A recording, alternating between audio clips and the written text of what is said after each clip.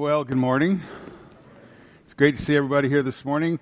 I'm really encouraged, and I got that announcement this week from SGA. I just really appreciate your kindness and your generosity over the years to give to that ministry.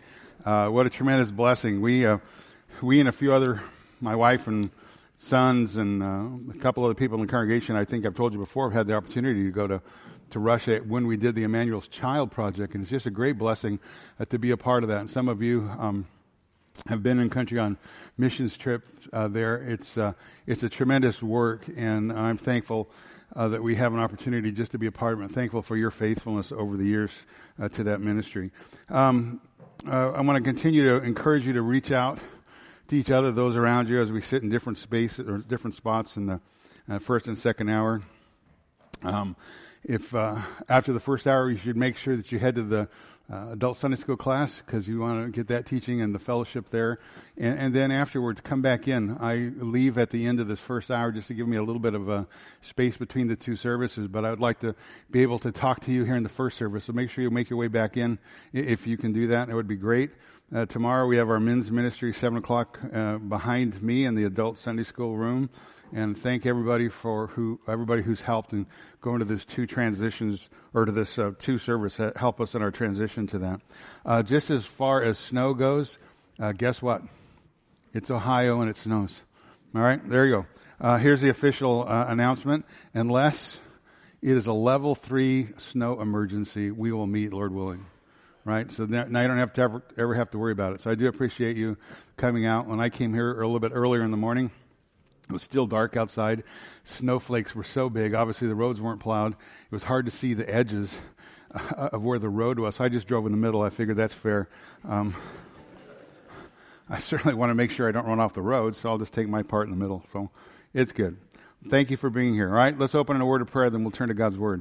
Our Father in heaven, we are thankful to be here, and we're thankful for bringing us here safely, and for all these folks that have come out this morning enduring the weather, and we're thankful for that. Thankful for getting us here safely.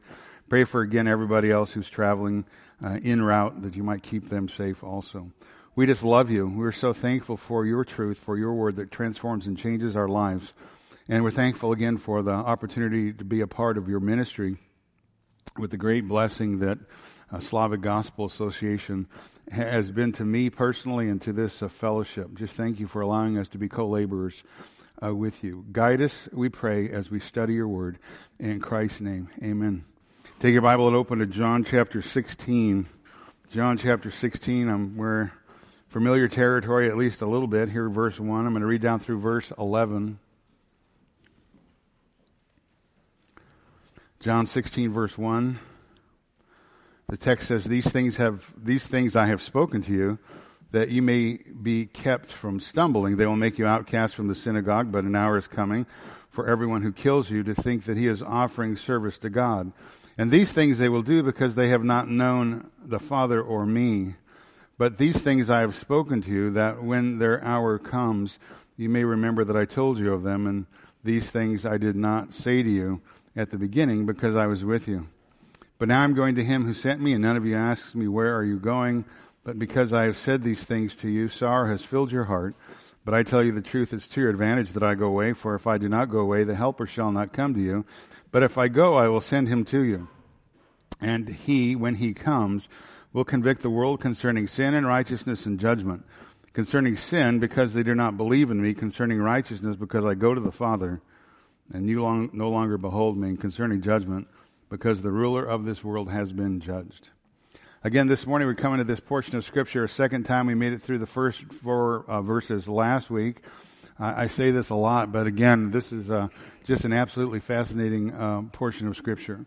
And I really think the text before us is one that's not well understood, because I think people tend to read over top of what it says and arrive at a conclusion based somewhat on a popular superficial explanation and understanding of the text, without really considering very carefully what the text says. And obviously we want to make sure, we don't do that. So again, let's set the context. We're familiar with that, right? We're here very late Thursday night. It's Passover week. Literally just hours before the Lord is arrested, falsely tried, then murdered on Friday. Judas, the one who's agreed to betray him with the devil, has been dismissed by Christ from the group. The 11 remaining disciples have walked with the Lord. They've left the upper room. They're on their way to the Garden of Gethsemane. And in these last few hours with them, the Lord is sharing with His disciples those things that are dear to Him. He's trying to encourage their hearts. He's telling them again of the tremendous love that He has for them. Sometimes the portion of Scripture that we're working our way through is referred by the commentators, the theologians. It's the farewell discourse of the Lord. And that's really what it is. This is this last night with them. Now, we know the story, the background story. We know at this point the nation has rejected Christ in total. It's exactly what John said back in chapter 1. He came to His own, and those who were with Him did not receive Him. And again, it's not just that they didn't receive Him. It's not just that they rejected Him. It's that they hated Him. And they're going to have Him murdered. They tried several times previously and unsuccessfully throughout His ministry to have Him murdered, but they're going to finally succeed by blackmailing the Roman governor Pilate, and he will have the Lord executed, although Pilate knows that the Lord is innocent. He's not guilty of any crime. They'll execute Him by way of Roman crucifixion. And the Lord had been telling the disciples all along the way in His ministry this reality, the reality of His impending suffering and death. Now, He began speaking to them in kind of veiled allusions concerning His death. Back in Matthew 9, He says, "The days will come when the bridegroom will be taken away from you." Matthew 12, "Just as Jonah was 3 days and 3 nights in the belly of the sea monster, so shall the Son of Man be 3 days and 3 nights in the heart of the earth." Matthew 16, "An evil and adulterous generation seeks for a sign. Nothing's going to be given to it except the sign of Jonah." So He starts with these veiled allusions, and then He moves to more specific instances where He speaks very openly, very directly concerning His death and resurrection. Matthew 16:21. "From that time Jesus began to show His disciples that He must go to Jerusalem, suffer many things from the elders and the chief priests and the scribes, and be killed and raised up on the third day." Matthew chapter 17, verse 9. It's after the transfiguration of Jesus, and He's got Peter, James, and John with Him there up on the mountain. And Jesus commanded them, saying, "Tell the vision to no one until the Son of Man," here it is, "has been risen from the dead." Matthew 17, verse 22. "While they were gathering together in Galilee, Jesus said to them, 'The Son of Man is going to be delivered into the hands of men. They will kill Him, and He will be raised on the third day.'" And as the time of the Lord's appointment with the cross is drawing even closer, it's very much in the forefront of His mind. Again, as He's nearing Jerusalem, He's got this right in the forefront of His thinking. Matthew 20, verse 17. "As Jesus was about to go up to Jerusalem, He took the 12 disciples aside by themselves, and on their way He said to them, 'The Son of Man will be delivered to the chief priests and scribes. They will condemn Him to death. They will deliver Him to the Gentiles to mock, scourge, and crucify Him.'" Now, Jesus as sovereign God knows that. He knows everything. He knows what awaits Him. He knows the future. But as a man, the pressure and the anticipation and the anguish of what's coming is rising in His mind as He considers the spiritual and the physical suffering and the torture that awaits Him. And make no mistake about it, as a man, He fully experienced every kind of emotion that we would experience. In fact, in just a few hours in the Garden of Gethsemane, as He anticipates the upcoming events, He's going to sweat great drops of blood in expectancy of the suffering that He's about to endure. Because He's come into the world for the express purpose to bear the wrath of God on behalf of men who will repent and believe upon Him. And He, Christ, knows very much the reality that it is indeed, literally, a terrifying thing to fall into the hands of the living God and face God in judgment. Now, as I told you last time, the disciples really have no category for this kind of thinking. The fact that the Lord is telling them He's going to suffer and He's going to die, be mistreated and executed. It's beyond their imagination because they believe rightly that Jesus was the Messiah.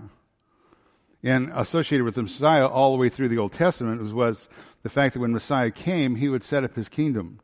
And He would establish a throne in Jerusalem, and He would throw out all the enemies of Israel and bring salvation to the nation from His throne there in Jerusalem. And from that throne, He would rule over the world, because that's what the Old Testament promised the Messiah would do when He came. That's what they were expecting, and that's why they asked the questions, can we sit on the right hand or the left hand? They were arguing about over those kind of issues. We want to sit on your right hand or left hand in your kingdom. But again, He's been rejected. He's going to be killed. And the disciples, if you will, they don't like the plan. Right? Obviously, they can't see the full picture at this moment, but they don't like the plan. They don't like the fact that the Lord's told them that he's going to be mistreated. And on top of that, they really don't like the plan or the fact that the Lord has told them that he's going to leave them. The whole thing's confusing to them. The whole thing makes no sense to them. And on top of that, not only has he told them that he's going to leave, he's told them that when he leaves, that the world, because the world hated him, the world is going to hate them. Because the world persecuted Christ, the world is going to persecute the followers of Christ. Because the world murdered Christ, the world is going to murder the followers of Christ. So at this moment, things are looking pretty bleak for these guys, right? They're pretty bleak for the disciples, and from their perspective, they're filled with sorrow, they're filled with heartache, confusion. They've got a variety of questions that they're confronted with, a variety of issues, and they just don't understand the whole situation. They don't have answers. But then in the middle of this whole thing, the Lord has promised also that he's going to send to them a helper. John 14:16. I will ask the Father, and he will give you another helper that he may be with you forever. Now, if you remember when we went through that text, I told you another is the word allos. It just means another one like me. Another one of the same kind. Basically, the Lord's saying, as I'm God, he's God. Just as I am God, he's God. Just as I've been with you, listen, he's going to be in you. He's going to come. He's going to be the one who's going to give you strength to endure. He's going to be the one who's going to allow you to stand against the temptation and the troubles and the trials of this fallen world. He's the one who's going to come and give you all the answers that you need to your prayer. He's the one who's going to teach you. He's the one that's going to enable you to give faithful testimony. He's the one who's going to indwell you. He's the one who's going to come and give you his love, his joy, his peace. In John 17, the next verse, the Lord further identifies him, said he is the Spirit of truth. That is the Spirit of truth whom the world cannot receive, because it does not behold him or know him, but you know him because he abides with you and he'll be in you. Make sure you mark that in your thinking, because we're going to come back to that in a moment. The Spirit of truth whom the world cannot receive. Chapter 14, verse 26 of chapter 14, the Lord says, the Helper, the Holy Spirit, whom the Father will send in my name, he will teach you all things and bring to your remembrance all that I said to you. Chapter 15, verse 26, the Lord says, when the Helper comes, whom I will send to you from the Father, that is the Spirit of truth who proceeds from the Father, he will bear witness of me. So that's the ministry of the Holy Spirit. He is the Spirit of truth. And his primary role is to teach true followers of Christ, true disciples of Christ, Christ's truth, to bring to their remembrance all that Christ said, to point them to the person of Jesus Christ, to bear witness of the person of Jesus Christ, to testify about the person of Jesus Christ. That's the role of the Holy Spirit for the believer. And here in chapter 16, verse 13, the Lord says, but when the Spirit comes, when the Spirit of truth comes, he will guide you into all truth, for he will not speak on his own initiative, but whatever he hears, he will speak and will disclose to you what is to come. He shall glorify me, for he shall take of mine and shall disclose it to you. So again, when the Holy Spirit comes, the promise of Christ to his disciples, he's going to put all truth in their hands. Again, he's going to point all truth about the person of Jesus Christ. He's going to point us to the person of Christ. He's going to give testimony concerning the person of Jesus Christ. He's going to bring into our remembrance all that Christ said. You know what that is? Basically, that's a promise of the New Testament text. Right? That's a promise of the New Testament Scripture. Because that's what the Holy Spirit does. He brings all truth. He's the one who moves in the lives and the hearts of the writers of the New Testament to write down or to bring to their remembrance all that Christ said and all that Christ did, so that we might have that material available to us, so that we might know him. So it's this internal work of the Holy Spirit in the life of the believer. That's his mission, the Holy Spirit's mission to the world, to continue to point us to the person of Jesus Christ, to testify to us the person of Jesus Christ, to testify to us the truth of the gospel, to understand his truth, and then to proclaim his message to the world. And when we realize, or when we recognize the internal work of the Lord, the Holy Spirit in our life, we see the transforming work in our lives, right? We see him changing us. He's the one who opened our minds to receive the truth of the gospel. He's the one who helps us understand our need for the Savior. He's the one who brings conviction of our sin. He's the one who awakens our guilt. He's the one who brings us to a knowledge of the fact that we're under God's condemnation because of our sin. Therefore, he causes us to repent. He causes us to turn away from our sin, to turn and embrace Christ and embrace Christ alone. It's the Holy Spirit who causes us to be born again. the one who causes us to be born from above. He's the one who regenerates us. Again, he opens our blind eyes to see the glory of the person of Jesus Christ. Again, transforming and changing us from the inside out, making us new creations in Christ.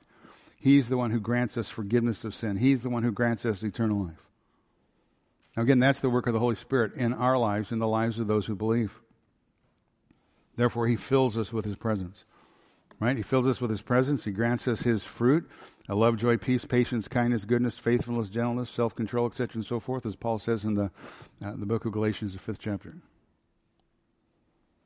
So as bad as things are in the context of the story at the time for the disciples, the fact that Christ is going to leave them, they're going to have trouble in this world because of their association with Christ. Christ has also promised to not leave his followers as orphans. He's going to send to them another one just like him to help them. And obviously to help us, right? Which we're eternally thankful. We're not left alone in this world. Now I say all of that to bring that to your attention because all of those issues are really going to play into the verses before us this morning. So let's begin to look at the text here as it unfolds. I told you already we finished up to verse 4 last time, but just by way of a very quick review, remember at the top of the chapter, the Lord has continued to speak on the issue of conflict. The world's hatred of Christ, the world's hatred of the followers of Christ. Remember I told you chapter divisions, verses, they're not divinely inspired. So here at the top of chapter 16 is probably not the best place to put in the chapter division, but nevertheless it's here. Because the Lord's still speaking about the issue of persecution and the world's hatred of him and those who follow him. Again, look back up to verse 18 of chapter 15. Chapter 15, verse 18. He says, if the world hates you, know that it hated me before it hated you. Now remember I told you the world here, that definition of the world is not the physical earth, but it's the fallen world system under the control of Satan and his demons. It's the world system that is in opposition to God and rebellion against God. It's all the twisted values and unrighteous ambitions and evil ideologies and evil practices of all unregenerate people. It's everything that is anti-Christ, anti-Scripture. It's everything that sets itself in opposition to God, in opposition to God's kingdom, in opposition to Christ. And I told you out of 1 John 5, verse 19, the whole world what? The whole world lies in the power of the evil one. Very important for us to remember that in general, just as you're trying to evaluate and figure out things in life, but very important to remember the definition of the world as we look through these verses this morning. Again, verse 18, if the world hates you, know that it has hated me before it hated you.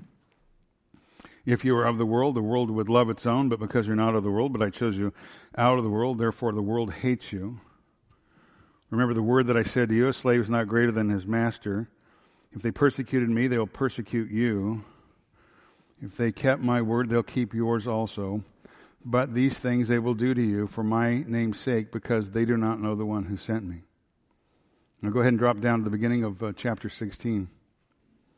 And just in case you didn't notice, because you're maybe coming in a little bit late this morning, the outline fits the title of this morning's sermon, Conflict, Comfort, Conviction.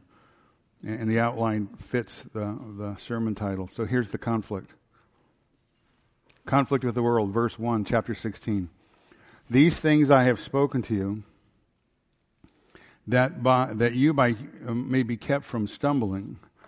They'll make you outcast from the synagogue, but an hour is coming where everyone who kills you and thinks that he is offering service to God, and these things they will do to you because they have not known the Father or me. So again, Christ wanted his disciples to know in advance what was going to happen. He didn't want them to be trapped. He didn't want them to be caught off guard. He didn't want them to stumble. He wanted them to know the reality of what's coming. He wanted them to know that persecution was coming for them, and much of it is going to come from the false religious system of the day. Verse 4, these things I have spoken to you, that when their hour comes, you may remember that I told you of them, and these things I did not say to you at the beginning because I was with you. So again, he wants them to continue to have confidence no matter what happens as the next hours unfold. He wants them to have confidence in him that he is indeed who they think he is. He is the omniscient God. He knows exactly what's going to happen in the future. He wants to deepen their assurance of him in spite of the persecution that is coming. And while evil things are foretold and they are going to come to pass, He wants them to also be encouraged, and us, listen, that when all of the good things that He has promised to them, likewise, assuredly, are going to come to pass. Everything that Christ says is going to happen is going to happen.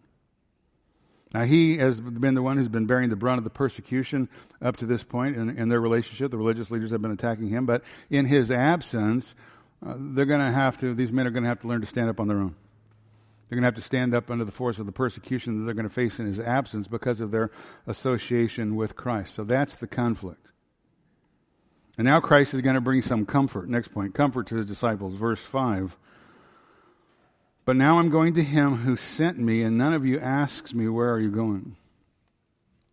Now, I told you earlier, as the Lord's appointment with the cross is looming nearer and nearer, I think that reality is becoming more and more prominent in His thinking.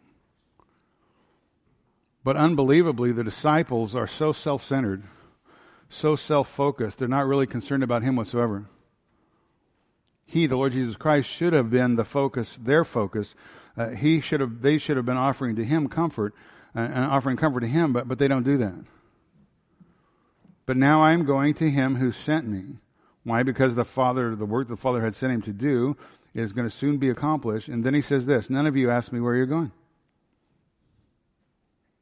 None of them are concerned enough to ask Him, where are you going? Now, I know it's true that previously in the context of John, Peter and Thomas had previously asked kind of a question out there, where are you going? But in both those situations, there really wasn't a genuine concern about the Lord Jesus Christ. They're asking for different reasons. Peter in chapter 13, verse 36 of John, asked where you're going, thinking the Lord is going on some kind of earthly journey. Thomas 14, verse 5, asks more, but it's really a question, not so much a question, it's really an objection to what the Lord has said. So the issue here is that the Lord is pointing out the fact that they're more concerned for themselves than they're concerned about Him. I'm going to Him who sent me, but none of you asked me, where are you going? Verse 6, but because I have said these things to you, sorrow has filled your heart. Again, these things, everything He said is going to happen, all the coming persecution, His departure. So again, the focus of the disciples is them. They're not focused on the upcoming suffering of Christ. Their hearts are focused on them. They are self-absorbed. They're self-absorbed with their own grief. Sorrow has filled their hearts. They're anxious, they're troubled, they're occupied with themselves, occupied with the current issues that are seemingly overwhelming them at the moment. They're not concerned about Him, and they're really not excited for Him. They're not excited for the great blessing. If they really believe that He's the Messiah sent from God, they're not really excited for Him to go back to the Father, right? They're not considering that. Now, you might remember earlier in the text of John, chapter 14, verse 28, the Lord actually chided them for this very issue. He says in John 14, verse 28, if you'd loved me, you would have rejoiced because I go to the Father. But again, they don't, because they're self-focused, self-centered. The focus is completely on them. Verse 7, Christ says, but I tell you the truth, it's to your advantage that I go away, for if I do not go away, the Helper shall not come to you, but if I go away, I will send Him to you. So again, the disciples' focus is completely on themselves. But listen, the Lord's focus is completely on them. They're focused on themselves. He's focused on them. He's trying to assure them that although they're going to lose Him for a time, it's going to be to their advantage that He goes. But I tell you the truth. Now, in the Greek, the personal pronoun I is in the emphatic, so it's really something along the lines of, I tell you the truth. I who love you. I who am about to lay down my life for you. I tell you the truth, it's your advantage. You have to believe me. You must believe what I'm saying to you. I tell you the truth, it's to your advantage that I go away. Now, it was to their advantage that Christ depart, because that means, again, He has completed the mission for which the Father had sent Him into the world. It's a reference to the atonement. It's a reference to Christ being the substitutionary propitiatory sacrifice, the one who is able, the only one who's able to reconcile both God and man together, as Bruce said earlier. It's a playing out. It's going to be fulfilled of God made Him who knew no sin to be sin on our behalf, that we might become the righteousness of God in Him. It's to your advantage that I go away. I tell you the truth, it's to your advantage that I go. Because again, the Lord his departure, as the Lord had told them previously, his departure would fulfill all that God had sent him to do. And at his departure, he would go and prepare for them a place where they could come and spend eternity with him in heaven. He said earlier in chapter 14 that at his departure, that would enable them to do even greater works. That at his departure, that would impact even richer knowledge to them. At his departure, it would allow them, in fact, to draw closer to him, namely through the person of the Holy Spirit. So no longer is just Jesus with them on a physical, day-to-day basis, but actually the truth is God's going to come and indwell them permanently. So again, it's to their advantage that he goes away. Because if I do not go away, the Helper shall not come to you. Because again, the Holy Spirit can't come until after Christ's death, resurrection, and ascension. And that's for a couple of reasons. First, the ministry of the Holy Spirit is to reveal the person and works of Christ to those whom God calls to himself. And again, that's not fully possible until Christ finishes the work of redemption on the cross, ascends to heaven, to the Father's right hand into glory. And secondly, the Father has given the Holy Spirit to the church as a way to vindicate the Son's faithfulness in completing that work of salvation that God sent him to do in his death and resurrection. And you can look in John 7:39 in Peter's sermon on the day of Pentecost, Acts chapter 2, that whole section, and that kind of plays that reality out. So again, Christ says it's to your advantage that I go.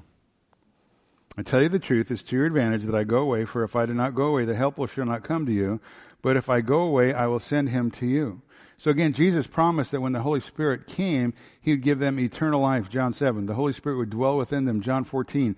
He would instruct them and us, right, through these men and through the teaching of the New Testament, John 14, verse 26, empower them in their witness and activate for them all the promises that God has made through Christ. It's to your advantage. So you have a conflict with the world. You have comfort that he's trying to give them. Again, they don't have a full picture of it, but he's trying to encourage their hearts and comfort them. And now comes the convicting of the Holy Spirit, verse 8. And when he comes, will convict the world concerning sin and righteousness and judgment. Concerning sin, because they do not believe in me. Concerning righteousness, because I go to the Father, and you no longer behold me. Concerning judgment, because the ruler of this world has been judged. Now this is the very portion I warned us at the beginning that we have to be careful that we don't just read over top of the text and come to a preconceived idea of what the Lord is saying here. Because to do that would be to miss the point completely of the text in front of us. So again, verses 8 through 11, those verses really hinge on one word. It's the word convict. When he comes, speaking of the Holy Spirit, he will convict the world concerning sin, righteousness, and judgment. Now, most people, when they come to this portion of the text, they say, well, simply what's being taught here is that when the Holy Spirit comes, he's going to work in the life of the non-believer and make them understand the fact that they're sinful, that they're unrighteous, they're headed for judgment. Therefore, he's going to make them feel guilty. But that's not what this text is teaching. In case I said that too fast, I'll say it again. That's not what this text is teaching. Now, the Holy Spirit does that work. I already said that earlier, right? The Holy Spirit does the work in the heart of the unbeliever, right? He's the one who grants repentance, 2 Timothy 2:25. And it's true that no sinner can repent and be granted forgiveness and eternal life and salvation apart from the internal work of the Holy Spirit. Again, it's the Holy Spirit who causes regeneration. It's the Holy Spirit who causes us to be born again, born of the Spirit. It's the Holy Spirit that takes us from death to life, from darkness to light.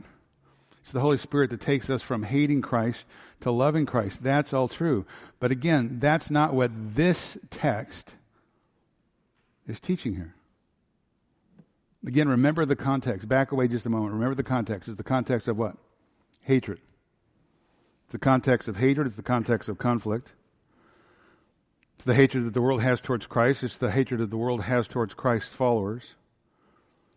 It's the reality of the fact that the world persecuted Christ. That means the world's going to persecute Christ's followers. And that's exactly what Jesus said at the first 4 verses in chapter 16. He's reiterating that fact. Conflict with the world because of your association with me. Again, some comfort, verses 5 through 7, by the sending to his disciples the Holy Spirit.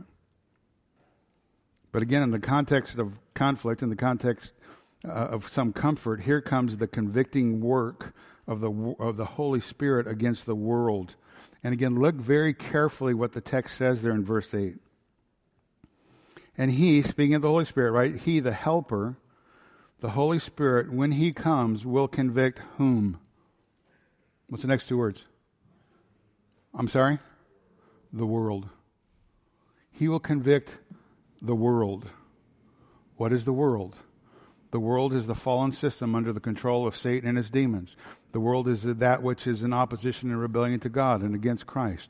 It's the world with all of its twisted values and unrighteous ambitions and evil ideologies and practices of all the unregenerate people. The world, again, is everything that's anti-God, anti-Christ, anti-Scripture. The world is all that sets itself in opposition to God, to His kingdom, and opposition to the person of Jesus Christ. And I just told you earlier, the whole world lies in the power of the evil one. And He, the helper, right, the Holy Spirit, when He comes, will convict the world concerning sin, righteousness, and judgment. Now that word convict in the Greek is elinko. It's a word that's translated a variety of different ways in the New Testament. Sometimes it's fault, reprove, sometimes convince, expose, punish, convict. Two of the terms kind of related, convince and convict, but those are somewhat related words, but they're not always necessarily identically the same. A man can be convinced of a doctrine or convinced of a duty, but a man can also be convicted of a crime. So again, it's the context that really determines the meaning. And used in a legal sense, elinko, or convict, really means to indict by evidence. You could translate it to prove guilty. Again, it's a word used in a courtroom setting. A word that would be used by a prosecutor in a grand jury. And it really is the idea of the word conviction as it's used objectively. So what he's saying is this is objective reality. This is the Lord saying that when the Holy Spirit comes, He's going to render a guilty verdict because the proof is in. That's a conviction. Right? A conviction. A person has been measured by the law, has been found guilty. That is objective reality. That's what he's talking about. Now flip the page, but subjectively, if you say, I feel convicted, you're saying, well, I feel bad about something. I ate too much. I feel convicted about that. I stayed up too late. I'm convicted. I feel bad about that. I feel bad about sinning. That's subjective. But that's not what the Holy Spirit is saying here through the pen of John. That's not what the person of the Lord Jesus Christ is saying. To take a subjective view of this to a subjective interpretation is to completely miss the point of the passage. In fact, Arthur Pink makes this comment. He says, there is hardly a sentence in the Gospel of John which has been more generally misunderstood than the one just quoted. With rare exception, he says, this verse is understood to refer to the benign activities of the Holy Spirit amongst those who hear the gospel. It is supposed to define His work in the conscience prior to conversion. It is regarded as a description of His gracious operations in bringing the sinner to see his need of the Savior. So firmly has this idea taken root in the minds even of the Lord's people, it's difficult to induce them to study this verse for themselves, study it in light of what precedes, study it in the light of the amplification which follows, study the terms employed, comparing their usage in other passages. If this be done carefully and dispassionately, we feel confident that many will discover how untenable this popular view is. He's not talking about subjective internal conviction of the Holy Spirit in a person's life. He's talking about objective reality when the person of the Lord, the person of the Holy Spirit comes. And he goes on to this, Pink adds this, he says, it should be very evident that something must be wrong if this verse be so interpreted as to clash with Christ's explicit statement back up in John 14:17. That's why he said, make sure you note it. The Spirit of truth whom the world cannot receive. The world can't receive the Spirit of truth. So again, listen very carefully. The world cannot and the world will not receive the truth to be saved. He, when he comes, the Helper, the Holy Spirit, when he comes, he will convict whom? The world. In the sense of rendering them a guilty verdict, a conviction with view to condemnation and judgment. He's not talking necessarily about convincing them. He's bringing a guilty verdict, again, without any confession or feeling of guilt by the guilty one. It's irrelevant. He's just making a statement. This is reality, objective reality. When he comes, he will convict the world concerning sin, righteousness, and judgment. Now, let's look at a couple, just 2 or 3 different verses. I'm going to have you turn a couple different places just to try to help you see that and to prove that point.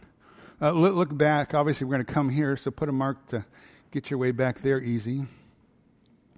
But go to back to Luke. Go to Luke chapter 3. Verse 19. In Luke 3, verse 19, you have John the Baptist confronting Herod about his adulterous, incestuous relationship that he had with his brother's wife.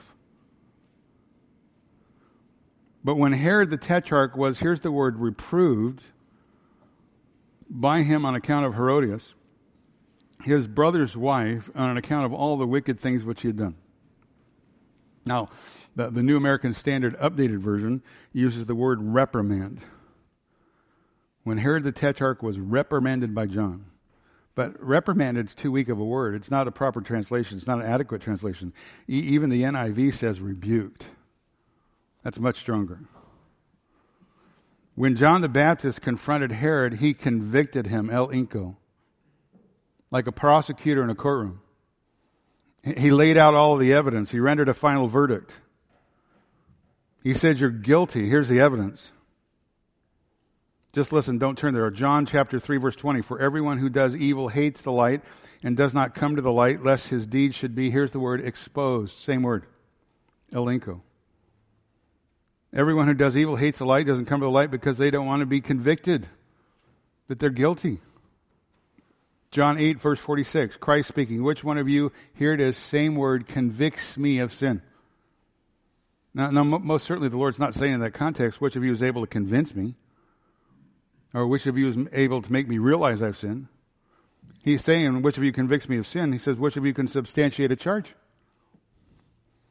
Which of you can furnish proof of sin against me?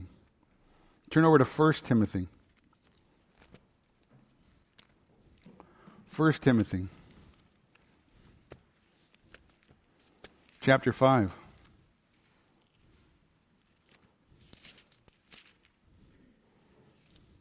Verse 20. In the context, you have an elder who has sinned and an elder who has continued to sin and wants to continue in that sin. 1 Timothy chapter 5, verse 20. Those who continue in sin rebuke. Same word. Elinko. Those who continue in sin rebuke in the presence of all, so that the rest may be fearful of sinning. Render a judgment, a verdict against them of guilty. Turn over to James. James chapter 2. Verse 9. James 2, verse 9.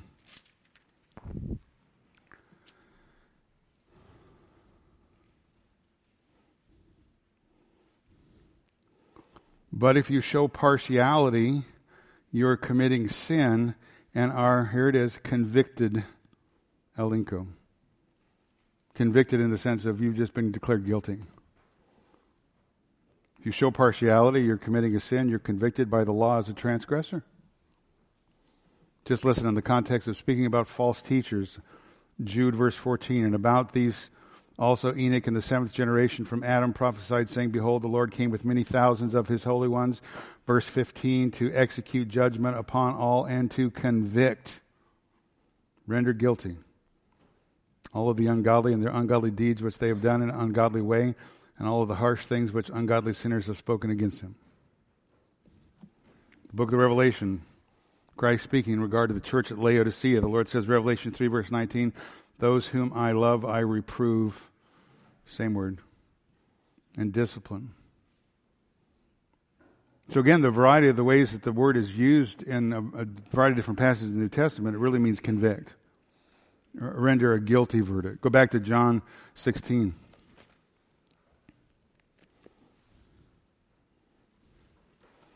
When the Holy Spirit comes, John 16 verse 8.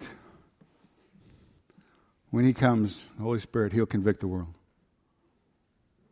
When the Holy Spirit comes, He's going to convict the world. He's going to charge as guilty the world that hates God, that hates Christ, that persecutes Christ, that persecuted Him, that murdered Him, that persecutes Christ's followers and murders them.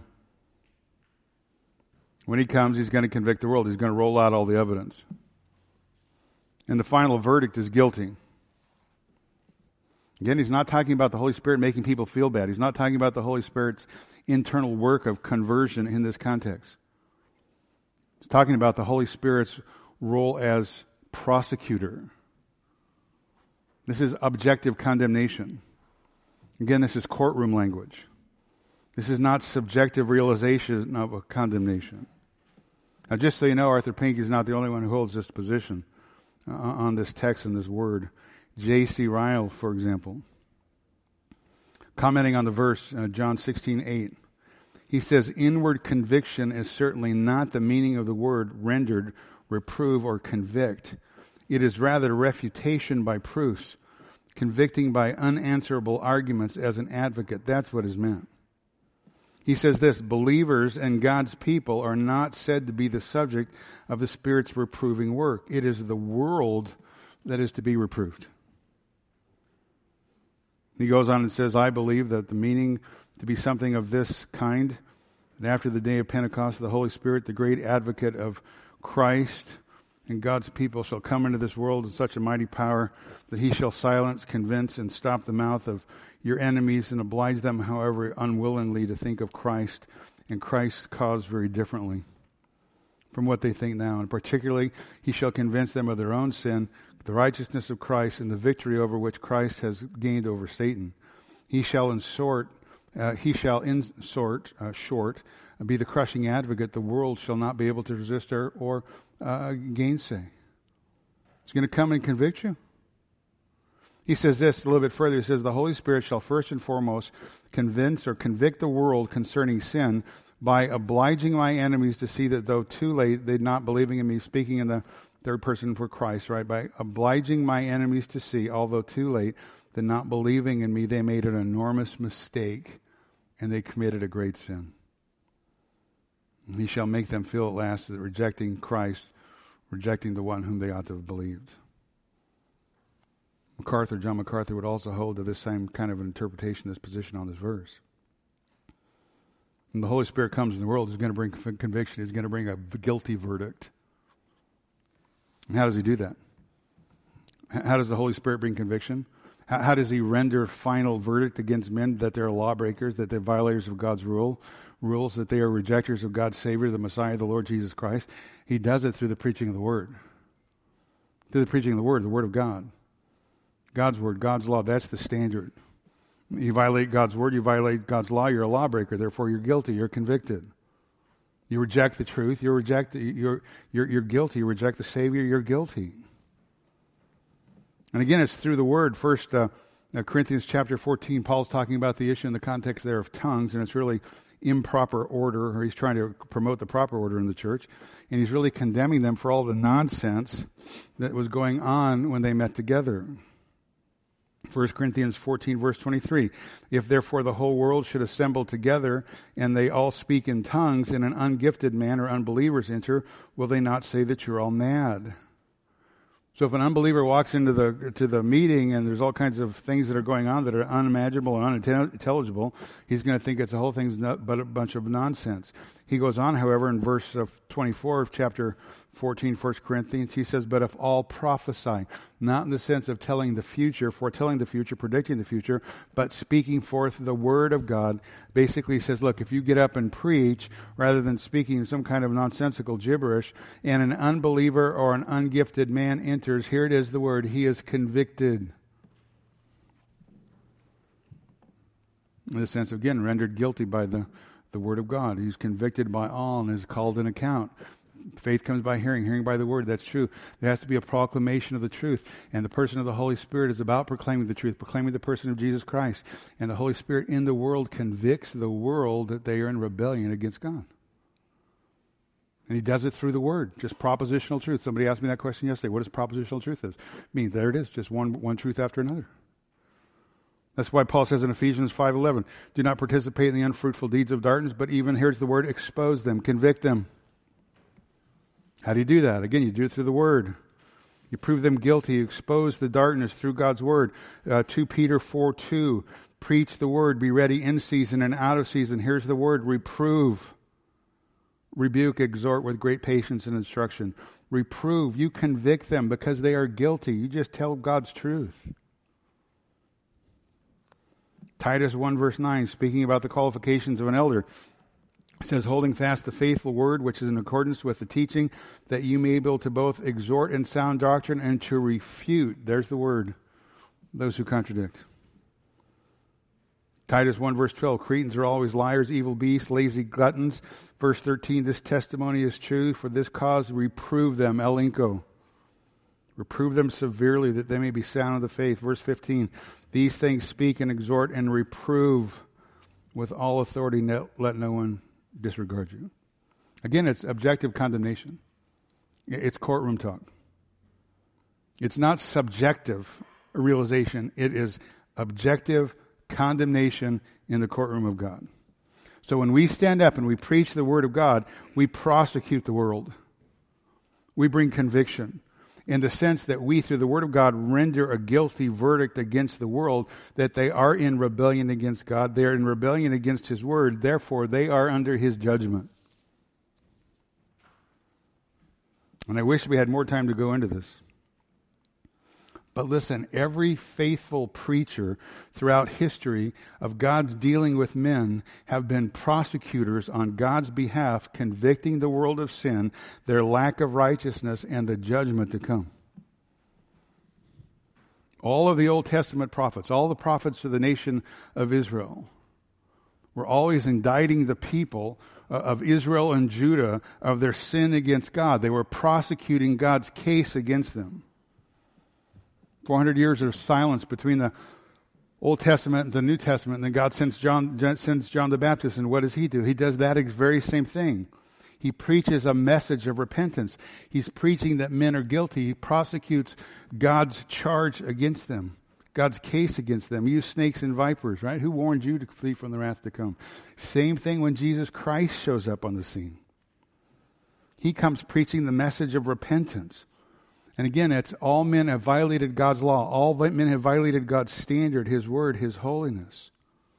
And again, God's faithful prophets, God's faithful teachers, God's faithful preachers are God's prosecutors. They just lay out the truth. And it's the Word of God, again, that brings that final conviction of sin and judgment against the world that stands in rebellion against God. And God's Word says you're guilty. And that's why the world hated Christ. This is the judgment. Light has come into the world. Men love darkness rather than light, for their deeds are evil. They hated Him because He proclaimed the truth. The world hates Me because I testify it that their deeds are evil. John 7, verse 7.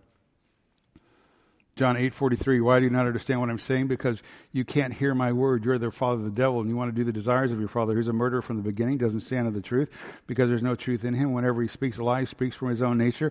He is a liar and the father of lies, but I speak the truth. You do not believe. He speaks the truth, and that's reality. We're all under judgment.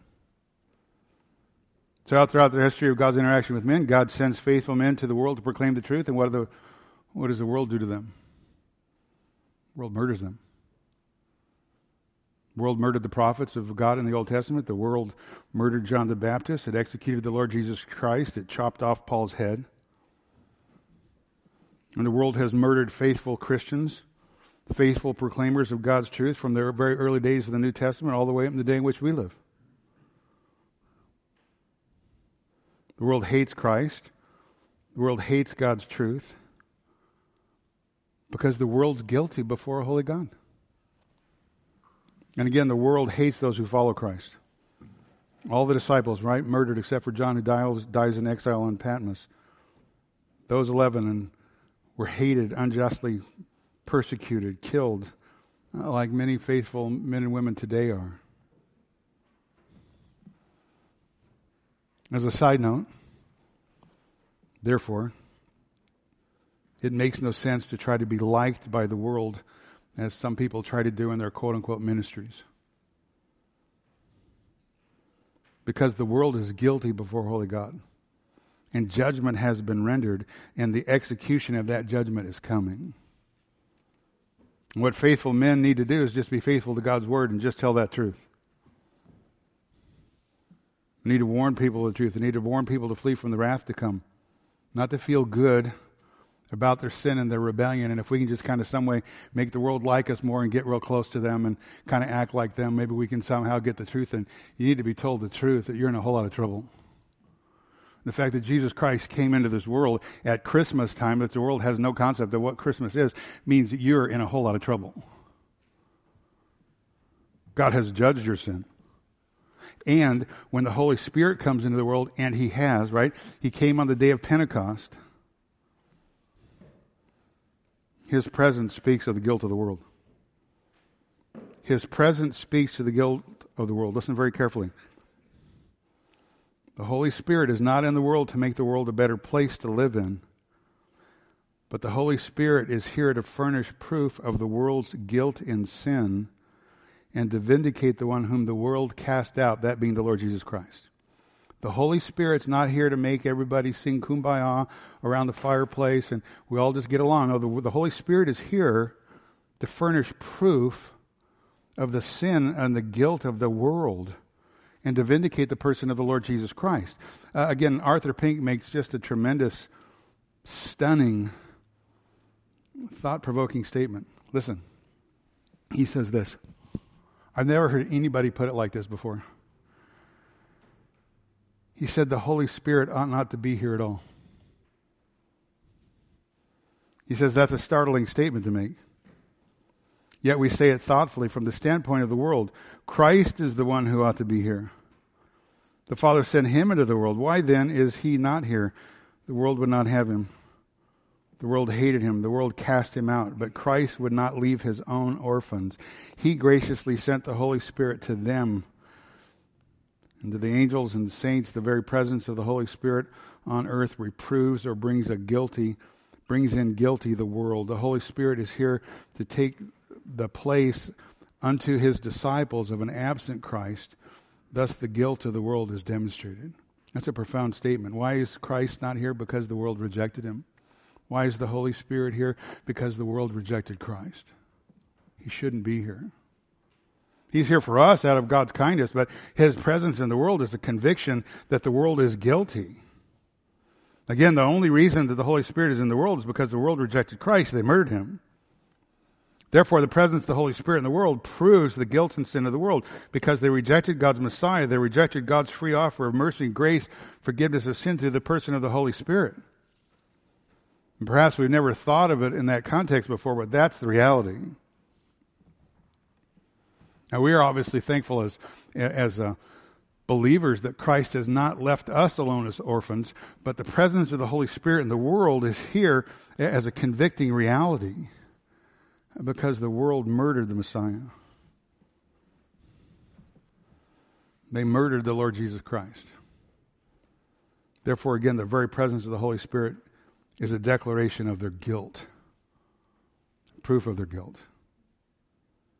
When He comes, He will convict the world concerning sin and righteousness and judgment. So again, the presence of the Holy Spirit proves that men are guilty before a holy God, and through His word, that proclamation, God's word, that proclamation is made. The proclamation, all men fall short of God's glory, all men are under condemnation, all men are guilty of sin and unrighteousness, all men are facing God's judgment, all men are facing an eternity in hell, everlasting punishment. That's what the Word of God teaches, propositional truth. Here's reality. You're guilty. And it's a terrifying thing to fall into the hands of the living God. The Lord Jesus Christ realizes that as He's sweating great drops of blood. Verse 9 says, concerning sin, because they do not believe in me. Gone over this numerous times in our study of the Gospel of John. where Jesus has said, like in John 8:24, unless you believe that I am He, you will die in your sins. How many times have we talked about the one issue that determines people's eternal destiny? It's how they see the person of Jesus Christ. What do they think of Christ? What do they think of Christ? What do they see of Christ or think of Him and their sin and their need of Him? And look carefully what Jesus says concerning sin. It's singular, not plural. He's not talking about a whole lot of bad things you've done, not a whole lot of bad things you do. He's saying, look, the one sin that finally and eternally sends people to hell is the rejection of Jesus Christ, God's only means of salvation, God's only means of reconciliation and forgiveness of sin. And I've said this before, unbelief is far more than just an error in judgment or a non-consent of the mind. Unbelief is really hardness of heart. And that's the world. And the world today is unchanged. It has no more love for the person of Jesus Christ now than it did 2,000 years previous when they crucified Him. They hate Him. God through the Holy Spirit says, behold the Lamb of God who takes away the sin of the world. And the vast majority of the world says, crucify Him. Murder Him. Do away with Him. The vast majority of the world would say, well, if there is a God, most of the world would follow that statement up. If there is a God, well, then I'm good enough to get in to heaven on my own. Which, of course, is untrue. Satanic lie that the world holds on to because the world loves lies rather than the truth. John 3:18, the Lord Jesus Christ says, John 3:18, he who believes in me is not judged. He who does not believe in me has been what? Judged already. Because he's not believed in the name of the only begotten Son of God. John 5 verse 40, the Lord rebuked the religious leaders of Israel, and you are unwilling to come to me that you may have life.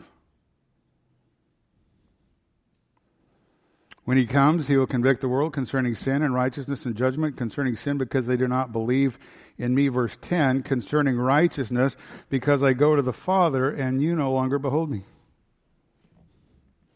Now, if this text was teaching on the Holy Spirit's work in the soul upon conversion, then the text would read, He will convict the world, and listen, He will convict the world of unrighteousness.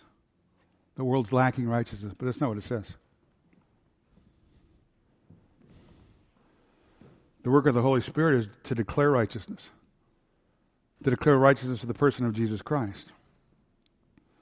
To declare the fact that the only man in the entire world that was able to walk right into the presence of God after His death and His own merit is the person of Jesus Christ, because He is the only righteous one. Where does Jesus Christ says He is going? He says, I go to the Father. He's the only one that's able to walk right into the presence of God. Every other man fell short. Every man falls short of the glory of God. Every man is desperately in need of a righteousness he doesn't possess. The righteousness found in the person of Jesus Christ, Him alone.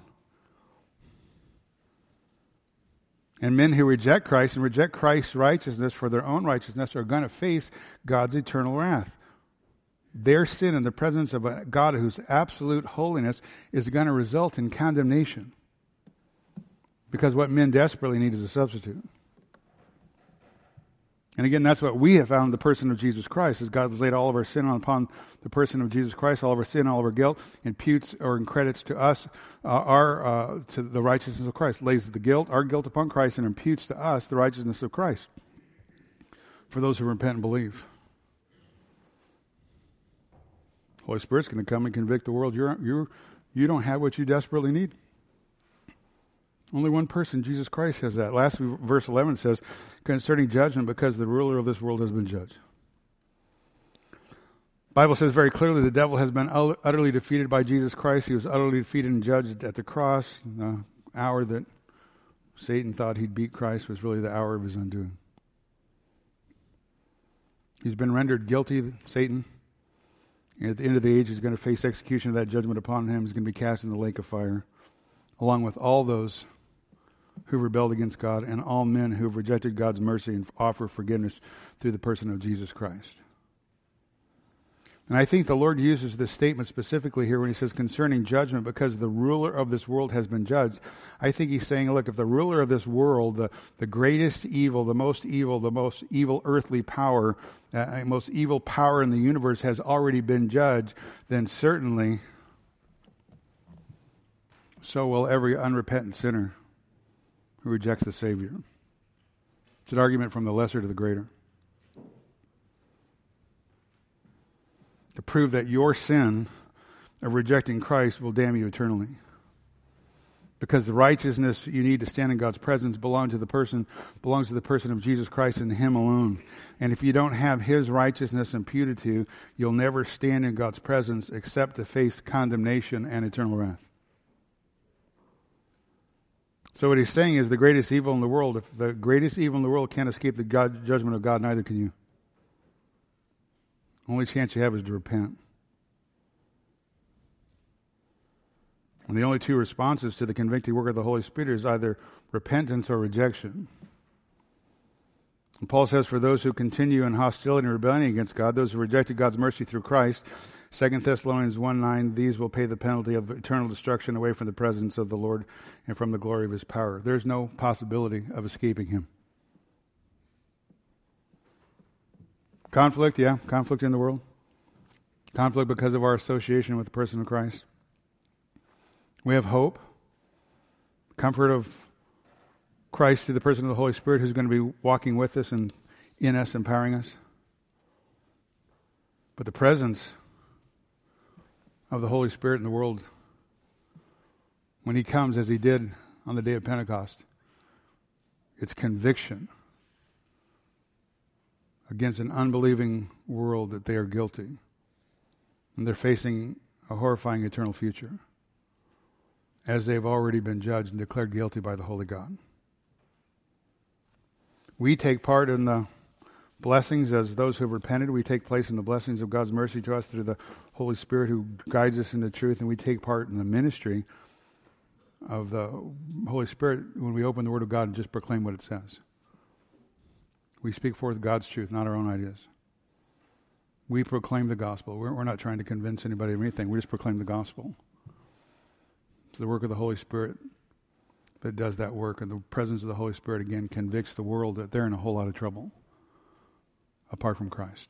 Our Father and our God, we're thankful for this hour to open your words, thankful for the truth. I know that's a lot, but I pray that you would help us to retain that which is helpful and to see the convicting work of the Holy Spirit against the world that has rejected you and rejected Christ. And for us who in your kindness have opened our eyes to receive that truth, may we grow in our love of you, our love for you. We praise you in Christ's name. Amen.